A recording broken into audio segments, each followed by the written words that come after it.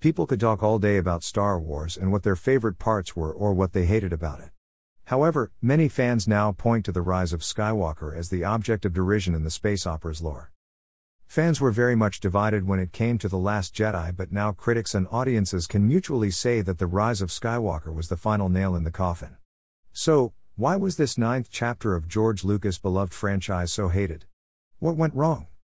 To answer all of that, it would require a nostalgic trip back to 2002, which was the year that Attack of the Clones was released in theaters and was quickly maligned by critics and audiences for its lame dialogue, stilted romance between Anakin and Padme, and that "I don't like sand" line that fans have mocked incessantly.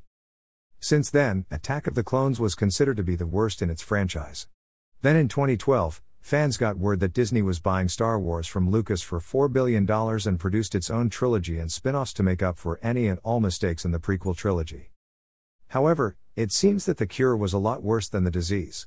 The reception began positive with The Force Awakens, but 2 years later The Last Jedi was released and, while it was received well by critics, audiences were very disappointed in the film for being too politically correct and not making good use of its characters, which caused a divide in critics and audiences.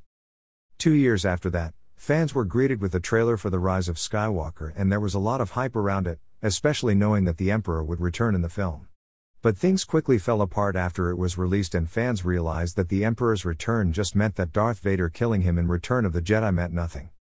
What might be more of a slap to the face of hardcore Star Wars fans is the fact that the original idea was supposed to be vastly different than what was released.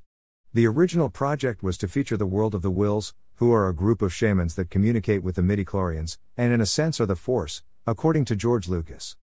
Another thing that was cut from the film was Kylo Ren talking with a mystical oracle on the Sith planet Exegol, but was cut due to time constraints. What seemed to be an obvious reason for the hate was its lack of character development.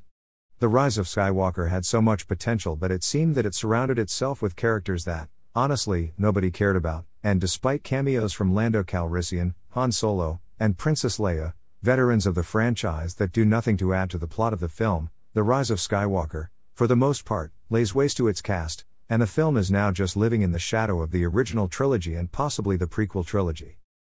Mostly it sounds like it was Disney's doing when you understand what each trilogy was made for.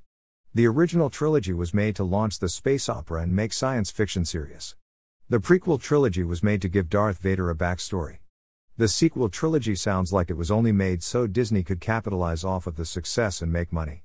Either way, fans definitely didn't get the movie that they deserved.